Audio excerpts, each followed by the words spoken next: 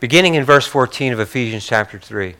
For this reason I bow my knees to the Father of our Lord Jesus Christ, from whom the whole family in heaven and earth is named, that he would grant you, according to the riches of his glory, to be strengthened with might through his Spirit in the inner man. Let's pray. Great God and Father in heaven, we thank you so much for this time that we have together, Lord. We thank you for the privilege to come before you, to worship you, to gather in the name of Jesus, to sing our praises to you, to worship you in song from our heart, to pray to you, Father, to break the bread of life, that we may share your word, that we may be built up, that we may be nourished and edified. Father, that we would be able to Father, to be more like Jesus because of this experience that we've had this morning. Father, being in your presence by Holy Spirit, you invading our spaces here this morning as individuals. Father, that you would come inside of us in a real and a special way, Holy Spirit, that you would ignite a new fire in us to burn away the dross as you've taught us in the weeks past. And Lord, to come inside of us and to live your life through us. Lord, that's our desire this morning, that somehow, some way, because of our gathering here this morning, because of our worship and adoration of you, that you would make us more honorable vessels, that you would fill us up, and that people would see Jesus in us. We want to be more like you, Jesus. So bless us in your great name, Jesus. Amen and amen. So now this morning, we're going to be speaking of being built up in the inner man, being built up spiritually. You know, I mean, how many of us have exercised in the past, and you know, we experience this exercise regimen. You know, we'll watch what we eat. We may take certain nutrients, and I know athletes do like creatine and do certain things as part of their workouts so they could build up big muscles and so on and so forth. But you know, one thing that I found out, you know, the minute you stop exercising, you know, different things happen to your body. You know, you have to keep exercising. So I just want to start off by saying, yeah, we need to build up our inner man, not because Tony said so, but because the Word of God says so. But that's going to be an ongoing process. It's not something that we could do for a little while and then think, okay, we're okay, we've arrived. No, we're going to have to continue to keep working, because just like what we find in our natural bodies when we stop working out, you know, different things happen. We don't have that same strength that we have. We don't have that same. I used to call it this way: I lose my pump. And come on now, don't start making fun of the old time language, the old time dialect. I lose. You know, when I was in high school and we were wrestling and playing football and all that, we were working out all the time. You walk around with your chest puffed out a little bit, your arms a little. You make sure you wear no short T-shirts or no shirts or no shirt sleeves at all. I'm telling you, Seth. I'm telling you. And you walk around with that pump. Well, I'm talking this morning to you. Let the Holy Spirit minister us this morning about keeping our spiritual pump. Amen. I want to be spiritually pumped up. Amen? Amen? All right. So now let's continue in Ephesians, but now in chapter 6, beginning in verse 10. Not all of it will be up there, but you know. Finally, my brethren, be strong in the Lord and in the power of his might. Put on the whole armor of God, that you may be able to stand against the wiles of the devil. For we do not wrestle against flesh and blood, but against principalities, against powers, against the rulers of darkness of this age, against spiritual hosts of wickedness in heavenly places. Therefore, take up the whole armor of God, that you may be able to withstand in the evil day, and having done all, to stand. Stand therefore, having girded your waist with truth, having put on the breastplate of righteousness, and having shod your feet with the preparation of the gospel of peace. Above all, taking the shield of faith, with which you will be able to quench all the fiery darts of the wicked one. And take the helmet of salvation and the sword of the Spirit, which is the word of God, praying always with all prayer and supplication in the Spirit, being watchful to this end with all perseverance and supplication for all the saints. My brothers and sisters, it's obvious, as usual, I've highlighted some things and want to make sure that we are duly noting the subject matter today. And if you'll see, the sword of the Spirit, which is the Word of God. the sword of the Spirit, which is the Word of God, and then also praying in the Spirit. Now, we've been speaking about Holy Spirit and His function, what He is doing for us, in us, through us. And, just, I guess, unashamedly, or maybe a little shame involved, I was very transparent and told you how, the Holy Spirit has...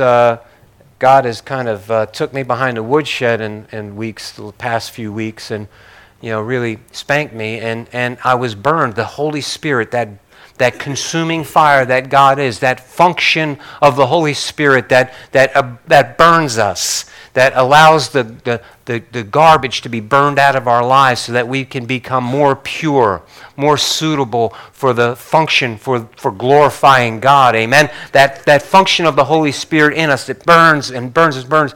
But now, my brothers and sisters, we're supposed to take the sword of the Spirit, which is the Word of God. See, the Holy Spirit has a sword.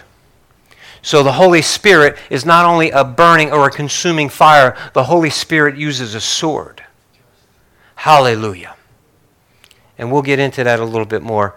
So now, in order to really speak to and illustrate the function and the dynamic that is the Holy Spirit, we've referred a lot to the day of Pentecost, because that's the first day, the first where the Holy Spirit was really poured out upon the early church. Amen?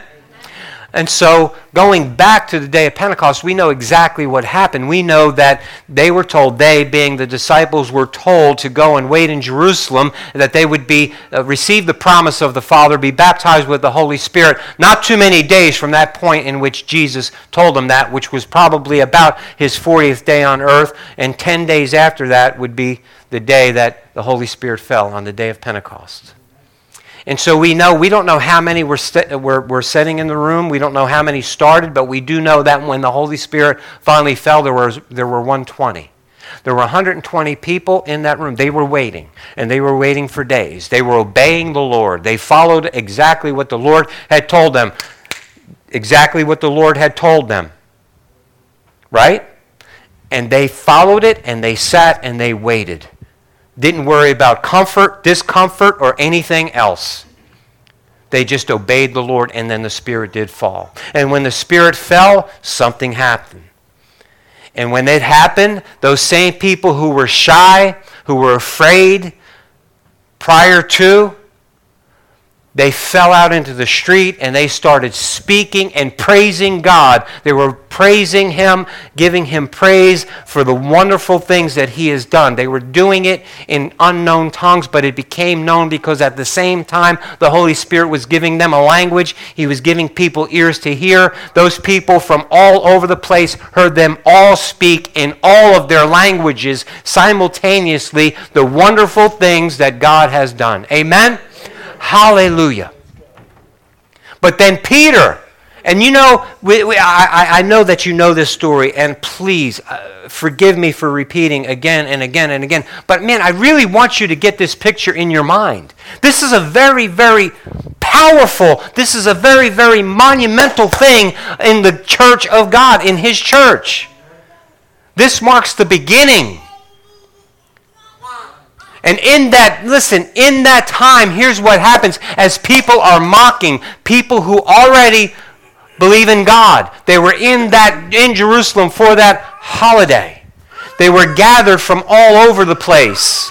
And they were hearing the wonderful things that God had done. But then there were others who were mocking. They saw that and they were mocking. And then Peter got up and he laid it down. Peter got up and he shook the corn. He went ahead and he laid that word down and he spoke in Aramaic and he preached. And he preached and he didn't care about who heard. He didn't care about getting arrested. He didn't care about suffering the consequences. He obeyed the Lord. The Holy Spirit got all over him, and that Holy Spirit caused him to open up his mouth. Hallelujah. And he preached. And then in Acts 2:36, he ended the message like this.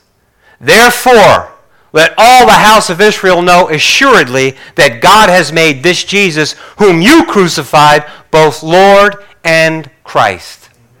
Hallelujah. So now these people that listened and they heard this message, and then Peter ends the message with that.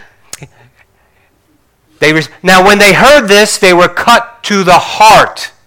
They were cut to the heart and said to Peter and the rest of the apostles, men and brethren, what shall we do?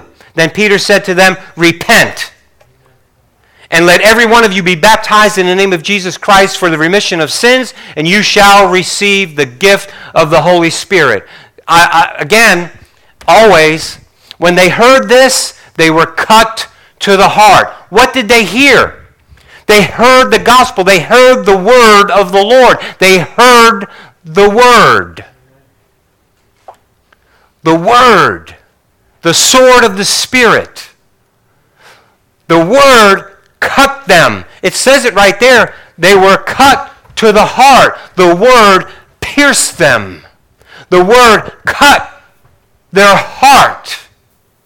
The Holy Spirit ministered to them down on the inside, and now they're in this situation where, okay, we've heard this word. It's had an effect on us.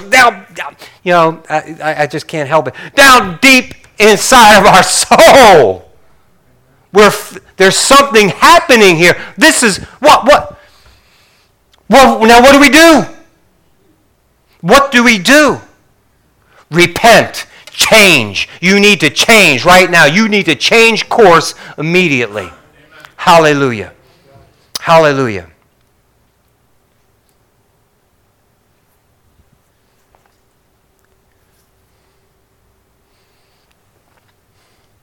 Those folks were there. That was their religion. That was their way of life. They're in there. They're there celebrating a holy day. Repent. Repent. That same Jesus that your religious leaders just killed is your Lord. He's the Christ. He's the Messiah that you've been waiting for. So now repent. Stop looking for the Messiah. Stop following the traditions. Stop being religious and start following Jesus. That's what they're saying. Why? Because they got so wrapped up by this time. They had the law, they had the prophets, and they had Jesus preaching and teaching, but they chose not to follow Jesus because it didn't fit their traditions. It didn't fit what they thought it should be. They were also so wrapped up in their own power and their own authority, their own position, their own status. They could not submit to someone who was of that ilk.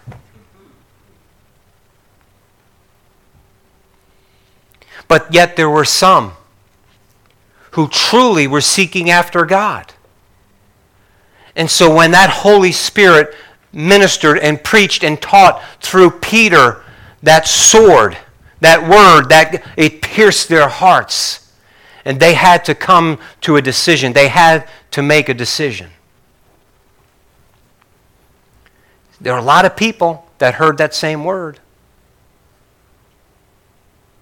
The religious leaders, the ones who were following traditions, heard that same word. I was reminded of this in Matthew chapter 15. Don't turn there, just listen for a little bit. It was one of those times when Jesus was being challenged by the religious leaders. They approached him, and their beef with him, because they're always trying to catch him in something, their beef with him was, why do your disciples eat without washing their hands? Why do they not follow the traditions of the elders? And Jesus goes through this whole thing, and he tells them, you guys are hypocrites because you care more about your own traditions than you do about the law of God, because you'll go ahead and you'll allow people to go ahead and donate stuff to the ministry so that they don't have to take care of their own parents, and you call that good. When in fact, the word of the Lord says that you need to honor your father and your mother. So you're allowing people to give you what they should be honoring their father and mother with, and you're saying that it's okay because you would rather them put it in the church treasury. Now I'm speaking, well, you hear what I'm saying to you? Is that tracking with you? You're hypocrites. So beginning in verse 7, Jesus, hypocrites, well did Isaiah prophesy about you, saying, these people draw near to me with their mouth and honor me with their lips, but their heart is far from me. And in vain they worship me, teaching as doctrines the commandment of men. I just want you to get a hold of this.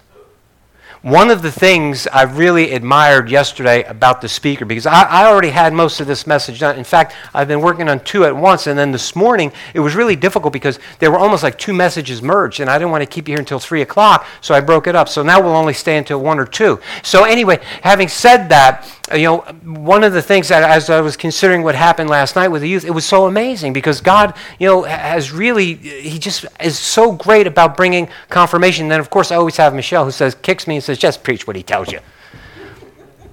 So it was pretty amazing because one thing that impressed me yesterday, one of the main things that speaker wanted to get across to the young people was truth.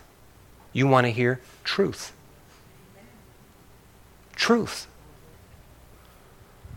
And my brothers and sisters, I'm just so, and I had the opportunity to speak with this gentleman afterwards, and I also had the opportunity to see the result of some of the things that he said and how Holy Spirit used that and really brought conviction on some folks that were there. But my brothers and sisters, it was so, because when I talked to him, his heart is where we are. You know what? There's so many things being said by so many different people. And so, and sometimes we soft soap things and we're afraid to tell somebody the truth because we don't want to hurt their feelings. Or we're afraid they're not going to like us. So it's more important for us somehow to be admired or to be liked or to be friends, right? And I'm going to tell you, if you're in any kind of position of church leadership, if you do that, you're hurting the people that you're trying to help. And then you're also hurting yourself.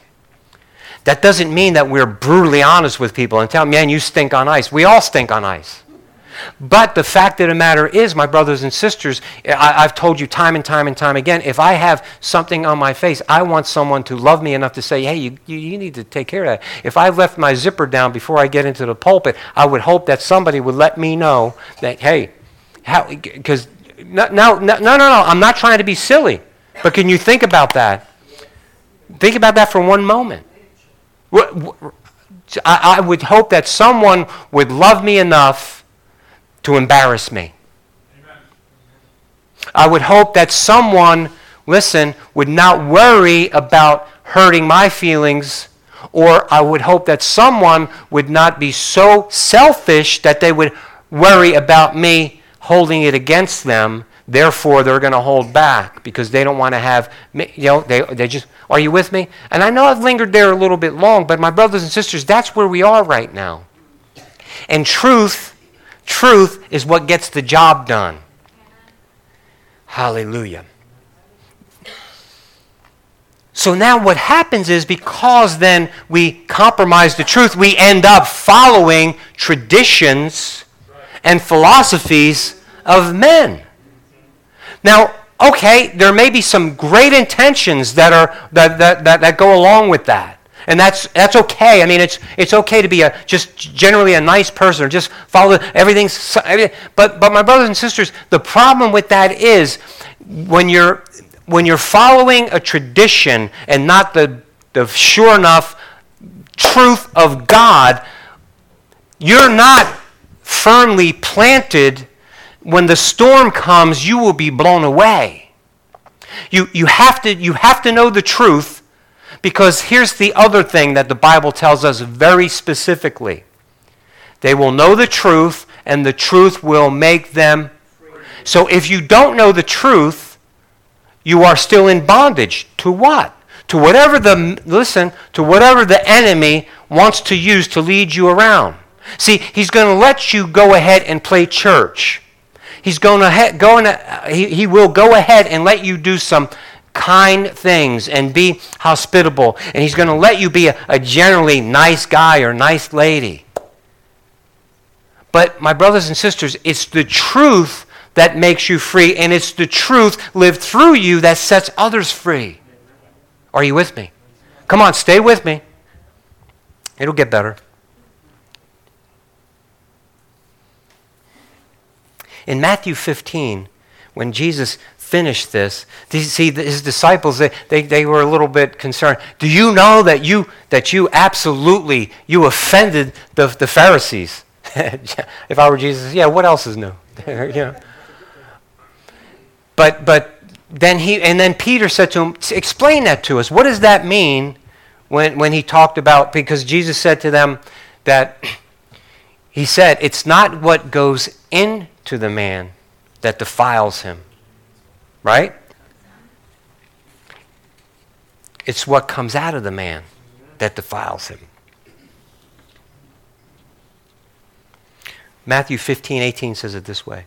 Those things which proceed out of the mouth come from the heart, and they defile a man. For out of the heart proceeds evil thoughts, murders, adulteries, fornications, thefts, false witnesses, blasphemies, and these things are which defile a man. Now, yesterday, something interesting, I made an observation. When the speaker said something about, he's broken all of the commandments, I saw some of the kids kind of chuckle and say to themselves, oh, that means he's a murderer.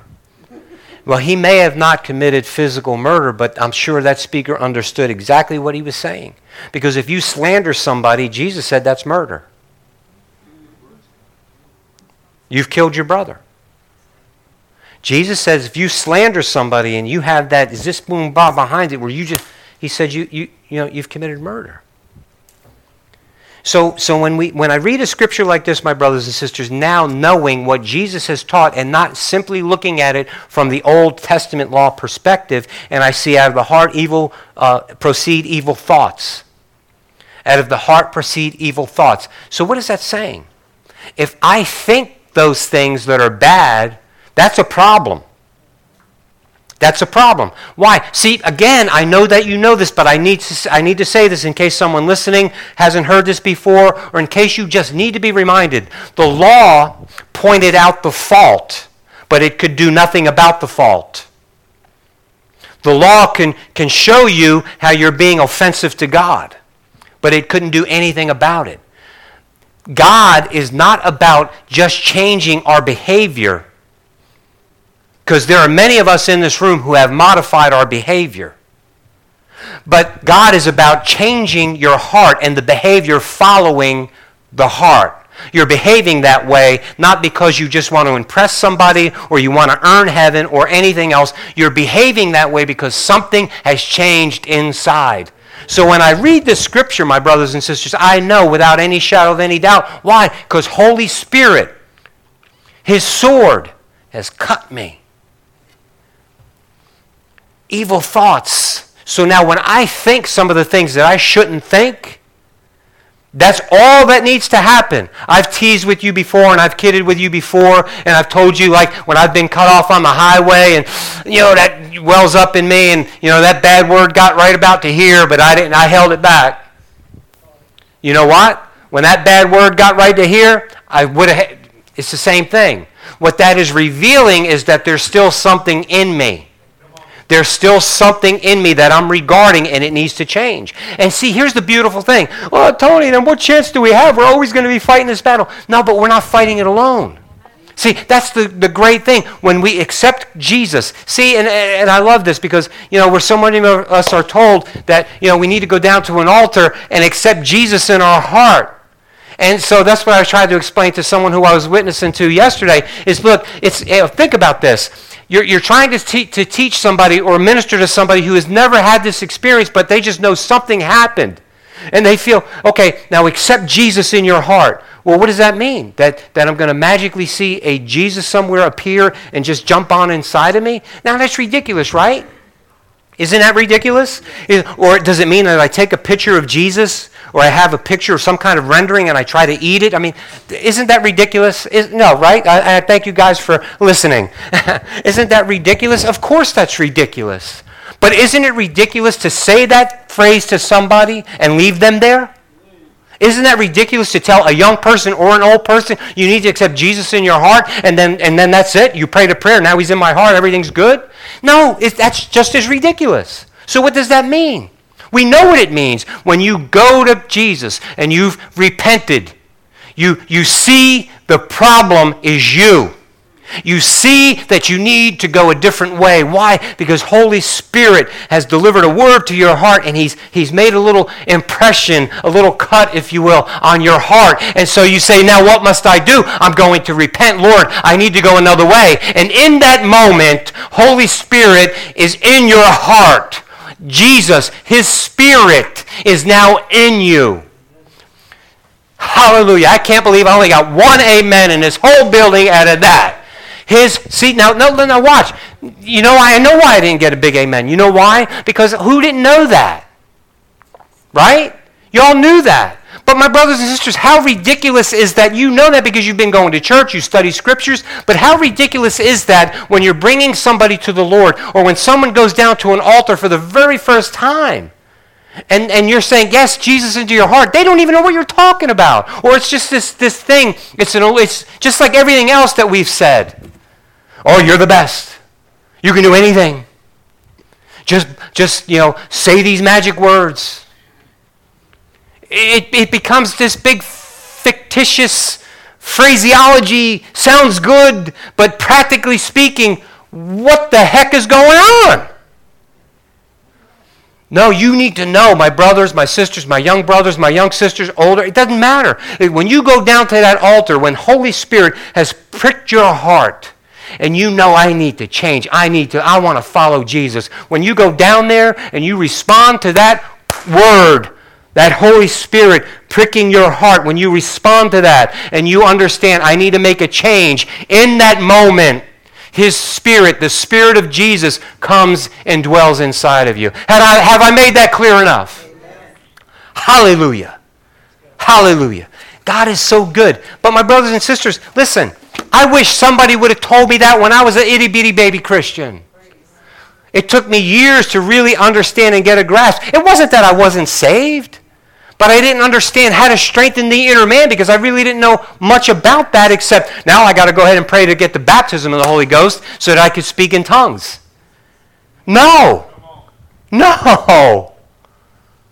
I need to go ahead and let the Holy Ghost overwhelm me on the inside. I need to surrender who I am, what I am, to Him. I need to learn how to follow Him. I've made the decision now to change the path that I was on, now I'm going to follow Him. Where is He? Oh man, this wasn't in the message, so somebody needs to hear this. Where is He? I need to follow Him. Repent. I'm going to change. I'm going to change my direction. I'm going to forget Tony's way, and now I'm going to go the way of Jesus. Okay, where is He? How do I follow Him? How can I follow what I don't see? That's right. Read and pray. And when I read, what am I reading? I'm reading the Word, the sword of the Spirit. So now I have the sword of the Spirit giving me the directions, and I'm empowered by it to follow the directions. Hallelujah! Amen. He allows me to understand what I'm reading.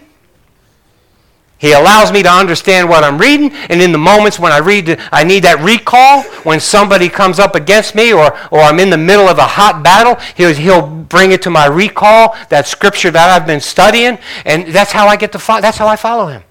That's how I do it. That's how I do it. I wish somebody would have taught me that way when I was an itty-bitty baby Christian, instead of getting so worried about, I'm not speaking in tongues yet. I must not be right. My kids are babies and they're getting sick. Something's wrong with me.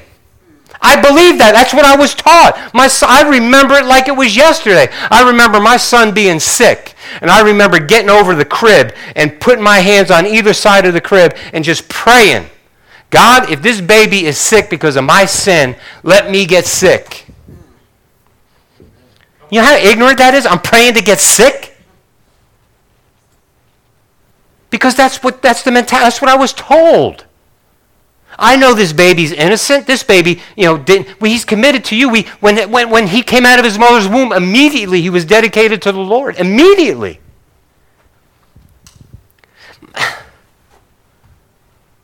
But that was, see what? Why? Because there was some teaching that was coming from a pulpit. And it had nothing to do with the sure enough sword of the Spirit. It had everything to do with what their philosophy, what their bent was. Come on now. Now listen, I'm telling you, my brothers and sisters, in that moment, I need truth. I need to know the truth. I was in bondage to a degree. I'm not saying that I wasn't saved. I was saved, but I was so ignorant that I'm a punching bag for the devil. I'm not being strengthened in the inner man. So I'm continuing to be a punching bag for the devil. I'm the 98-pound spiritual weakling because I'm going here, listening to that, going there, when really I need the sword of the Spirit to keep cutting me and piercing me and cutting away some things. Let me go to Romans chapter 2 before I stay here too long. Romans chapter 2 and verse 28, here's what it says. For he is not a Jew who is one outwardly, nor is circumcision that which is outward in the flesh. But he is a Jew who is one inwardly, and circumcision is that of the heart in the Spirit. Do you got that? When you read your Bible, it's not going to look like that. But I'm telling you now, my brothers and sisters, this is what we need to get down on the inside of us. The circumcision is that of the heart in the Spirit, not in the letter, whose praise is not from men, but from God. So what is Paul speaking to here? God had so why did God have them do that in the first place? The circumcision and all, because they were going to be identified as God's specific people. You're a specific people, and some of those things, those holidays or holy days, as it were, and those rituals and those cleaning things and all that, those were all signs of the spiritual aspect of it that was to come. So now what he's saying is, you can do all of the religious things. Now let's put it in New Testament lingo. You can do all of the religious things, but that doesn't make you a Christian. You could try to look like a Christian on the outside, but until you let Holy Spirit's sword cut you on the inside, until you let the sword of the Spirit circumcise your heart, it doesn't matter what you look like or what you do on the outside. Are you with me? Now listen, am I going sideways here? No, it's right out of the Word, my brothers and sisters. And let me just tell you, God revealed this right from the beginning. So many of the Old Testament prophets speak to this. I'm going to just quote a couple, but we could stay here for a while too, and I know how much you love it when I just spew all the scriptures, so I'm just going to keep it down to a mild word. In Jeremiah 9:25-26, here's what it says. Behold, the days are coming, says the Lord, that I will punish all who are circumcised with the uncircumcision. You see what he's saying there? Listen, the day is coming when the people who think they're Jews, who are Jews, who have been circumcised, who are the religious people, who are supposed to be my people, they're going to be punished with all of those people who are not my people. Quote unquote. Are you with me? Okay. Egypt, Judah, Edom, the people of Ammon, Moab, and all who are in the farthest corners who dwell in the wilderness, for all these nations are uncircumcised, and all the house of Israel are uncircumcised in the heart. So what he's saying is, listen, you're circumcised, you're following these rituals, but you haven't changed anything on the inside. Right? Now again, my brothers and sisters, I wish someone would stop me dead in my tracks if you think that I'm going sideways here, because that is pretty well black and white to me. Yeah, but that's Old Testament, Tony. It's the same. His truth is the same. And we learn from those examples. Jeremiah 4:3-4. For thus says the Lord to the men of Judah and Jerusalem, to his people, break up your fallow ground, and do not sow among thorns. Circumcise yourselves to the Lord, and take away the foreskins of your hearts.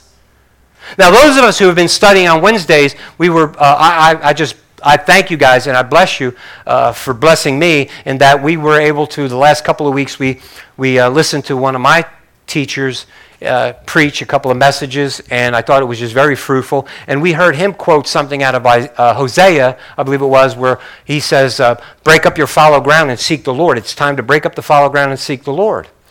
And my brothers and sisters, I don't think anything happens by accident. I mean, I'm already working on this message, and then I'm talking about, the foreskins or circumcising the heart, having the Holy Spirit. And look what it talks to us about. It talks to us about breaking up fallow ground and not to sow among thorns.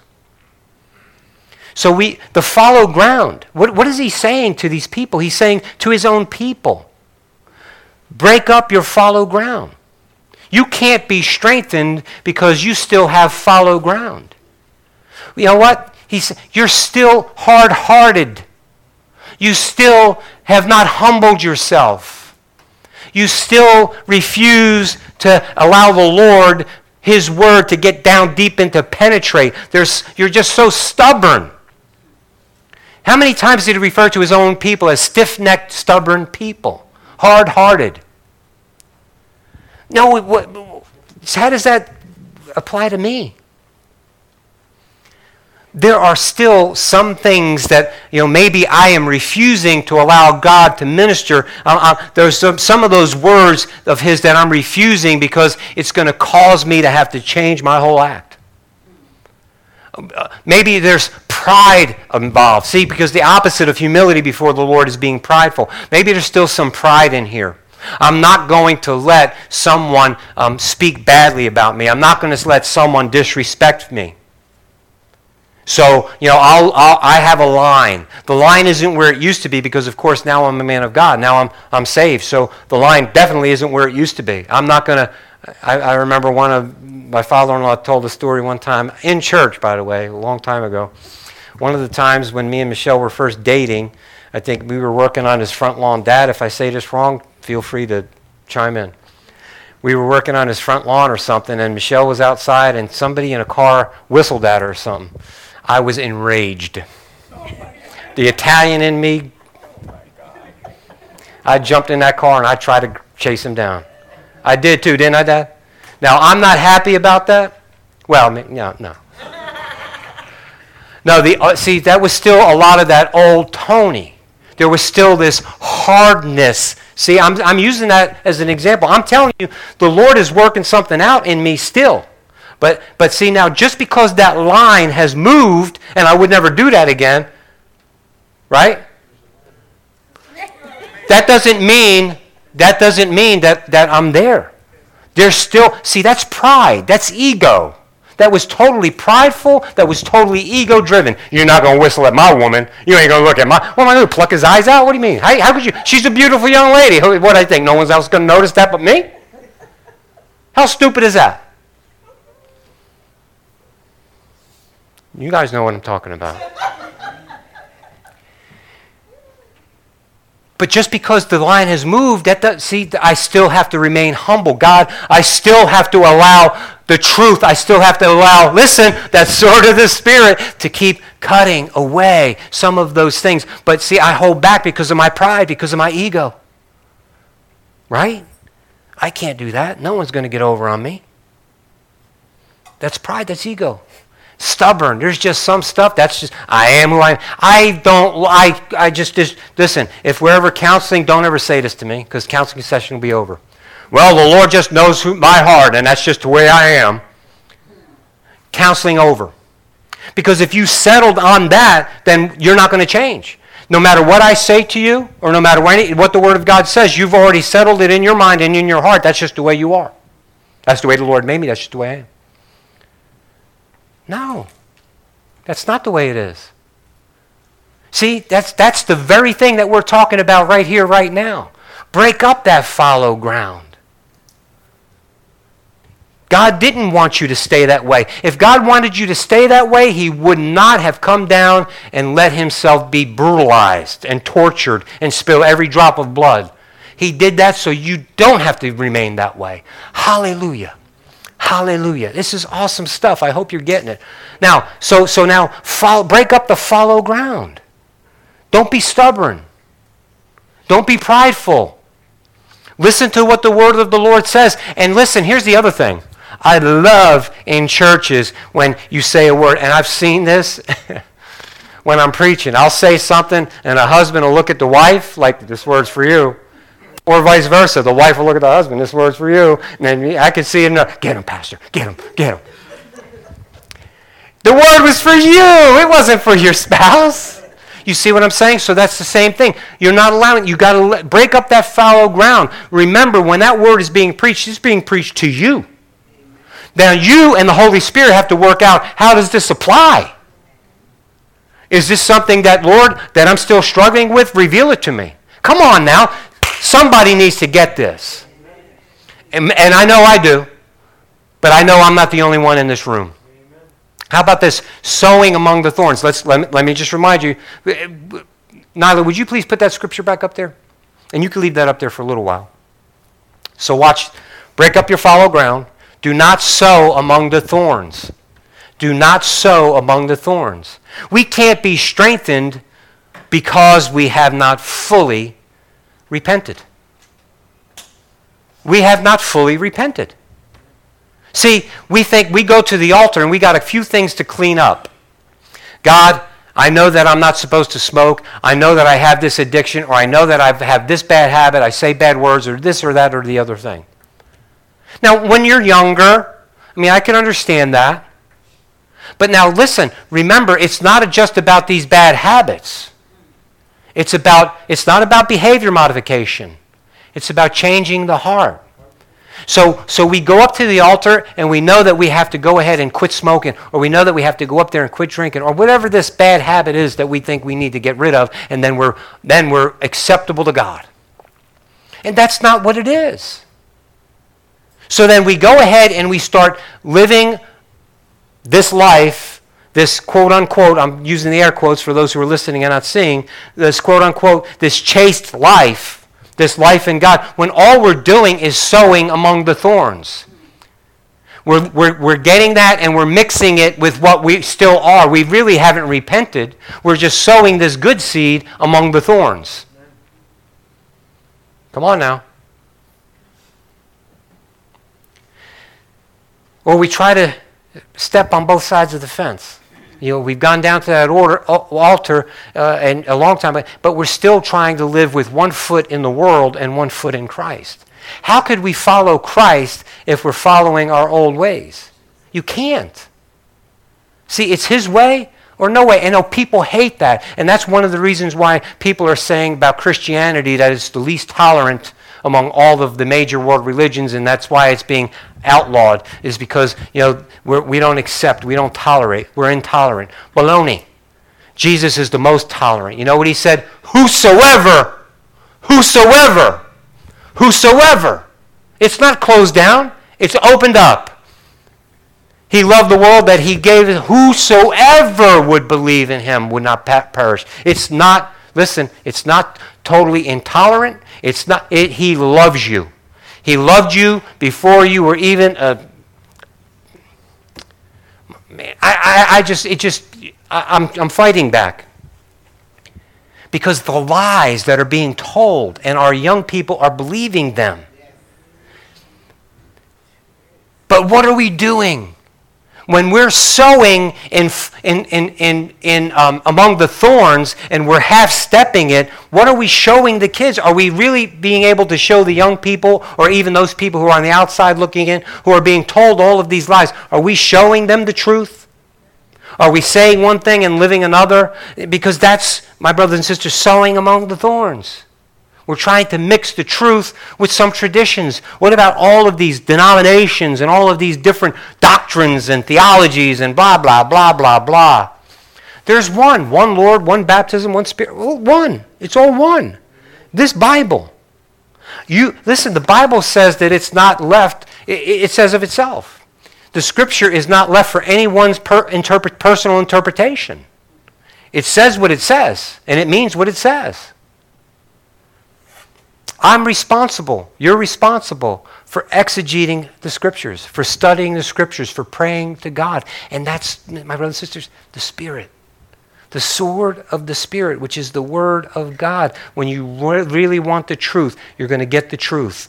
Holy Spirit's going to give you the truth. He's going to cut away that stuff. Proverbs 4:20 through 23. It'll be up on the screen. My child, pay attention to what I say. Listen carefully to my words. Don't lose sight of them. let them penetrate deep into your heart. For they bring life to those who find them and healing to their whole body. Guard your heart above all else, for it determines the course of your life. Your heart determines the course of your life. My brothers and sisters, God has given us a way to get that calloused, hard heart to conform to the truth. God has empowered us. He's given us His Word, the sword of the Spirit. We receive, and we don't just look at this as a textbook. We understand that this, Jesus Himself said, my words are spirit and they're life. Ephesians also says, you know what? The Word of God is alive, quick, and powerful, sharper than any two-edged sword, piercing to the dividing of asunder of soul and spirit, joint and marrow, and is a discerner of the thoughts and intents of the heart. Of the heart. God wants to strengthen us spiritually. He wants us to be built up spiritually. He wants us to get strong. He's given us all the tools that we need to do it. But we have to let Holy Spirit circumcise our heart. We have to receive the Word. Not part of it, not just the stuff that we agree with, and not just the stuff that doesn't stomp on our toes so much. Not just do the things that, well, if we modify our behavior just a little bit, we're going to be good. No. We need to be cut. We need to be cut. Jesus paid a high price for that. I want to ask you all something. I'm closing. Look, I'm putting the notes away. Look.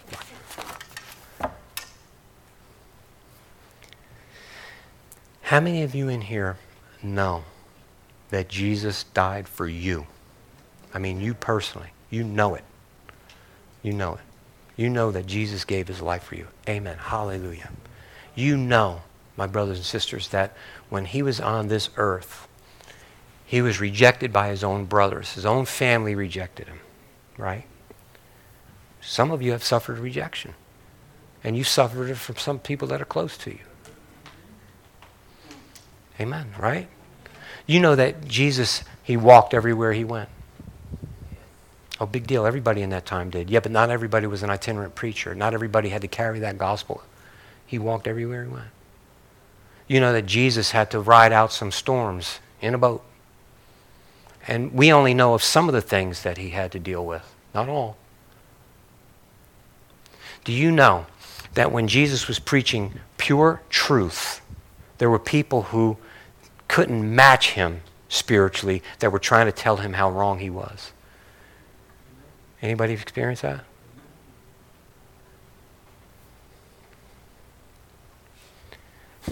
Do you know, and I know you do, Jesus was fasting, and the enemy of our soul and His tempted Him like we are. Tried to go ahead and use the same tactics that he always has and always will. Lust of the eyes, lust of the flesh, pride of life. All of us in here are under those attacks constantly. Telling lies, things that were said to Jesus that Jesus knew were not the truth. So He had to fire back with the sword of the Spirit. How about you? How about all of the social media that you're involved with and all of the things that are being said just to stir you up, just to plant thoughts in your head, just to get black against white, white against black? Come on. We got to address this, my brothers and sisters. Trying to plant seeds in our kids' heads. Homosexuality is good, and fornication, that's just part of life. That's just who we are. All of these seeds that are being... See, Jesus had all of those things bombard him as well. All of these things that were, lies that were trying to be planted, that were conflicting or contrary to the truth. Sword of the Spirit.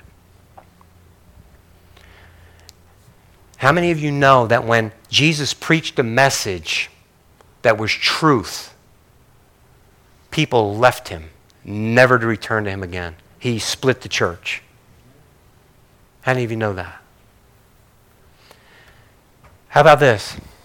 Jesus knows good and well he's spending 3+ years with a man that he knows is a tool of the devil. He sees him face to face, and there's no doubt that that man told him some nice things in front of him. But Jesus knew all along that he was going to be betrayed by him. But knew. Jesus knew it. And knew what was going to happen, but still stayed the course. Still did it. How many of you, if someone talks bad about you behind your back, man, you're wanting blood? Or it's the end of the world? Come on. Let's see how we can retaliate. Let's address this right here, right now. Jesus put up with all of that. How about this? Every time he tried to preach, and those religious people, they always tried to challenge him or catch him or trap him. Always those naysayers, always those ones that have always pitted themselves up against him no matter what. He could feed people. He can clothe people. He can heal people. He's healing people, doing good, and he's still getting criticized for it. Still can't go to Jerusalem at a certain time because it's not that time yet for him to go to the cross, just because of all of that hatred that was mounted against him for no other reason other than he was doing good. You suffer any of that? Suffer for doing good? But how about this? Loves on his disciples, his apostles, his closest 12, even though one was a traitor. Loves on them, washes their feet, explains things to them. Constantly, they don't even understand what he's saying, but he keeps explaining to them, and he loves them, and he holds them as friends, knowing that they're going to betray him, knowing that they're going to scatter. One betrayed him, but knowing that they're going to scatter, they're going to abandon him. But he's washing their feet, knowing that in just a few hours they're going to scatter. How about that? How about this? He goes into a garden and he's praying and asks some just to pray with him. Stay awake, but they can't do it. He gets arrested. When he gets arrested, there's really no good reason. Now he has to be mocked, ridiculed, scorned, treated like someone who is a common criminal who hasn't done anything wrong. How many of you have been accused of something, and then how many of you, when your boss says something on the job, you want to make sure no, that wasn't me. You know how it feels, and that's not even life or death. And you know how that wells up in you? Remember, you said he did all of that for you. Then he's arrested, and when he's arrested, he is brutally beaten and doesn't open his mouth. Brutally beaten, tortured beyond recognition. Nailed to a cross. Spear stuck in his side.